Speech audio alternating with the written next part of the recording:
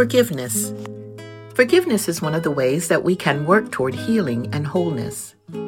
We have more control about the matter than we might sometimes think.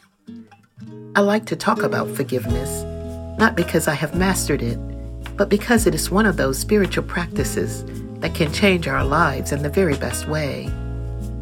It's easy to carry anger and pain for years, but what's done is done. What's been said has been said. We can't go back, but we can go forward.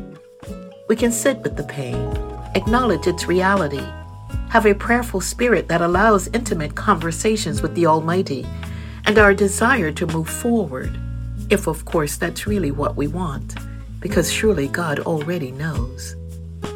Forgiveness is the gift we give to ourselves, as good and as perfect as any gift can be. Why not give yourself this luxury today if needed? Believe that a new reality is possible, and it will be. Help us to forgive others, O Lord, as you are always forgiving us. Amen. Join us Monday through Friday as we walk together, and let's see where this season will take us.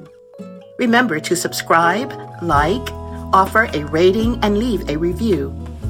If you connected with today's episode, please consider sharing it with a friend to bring them a moment of reflection.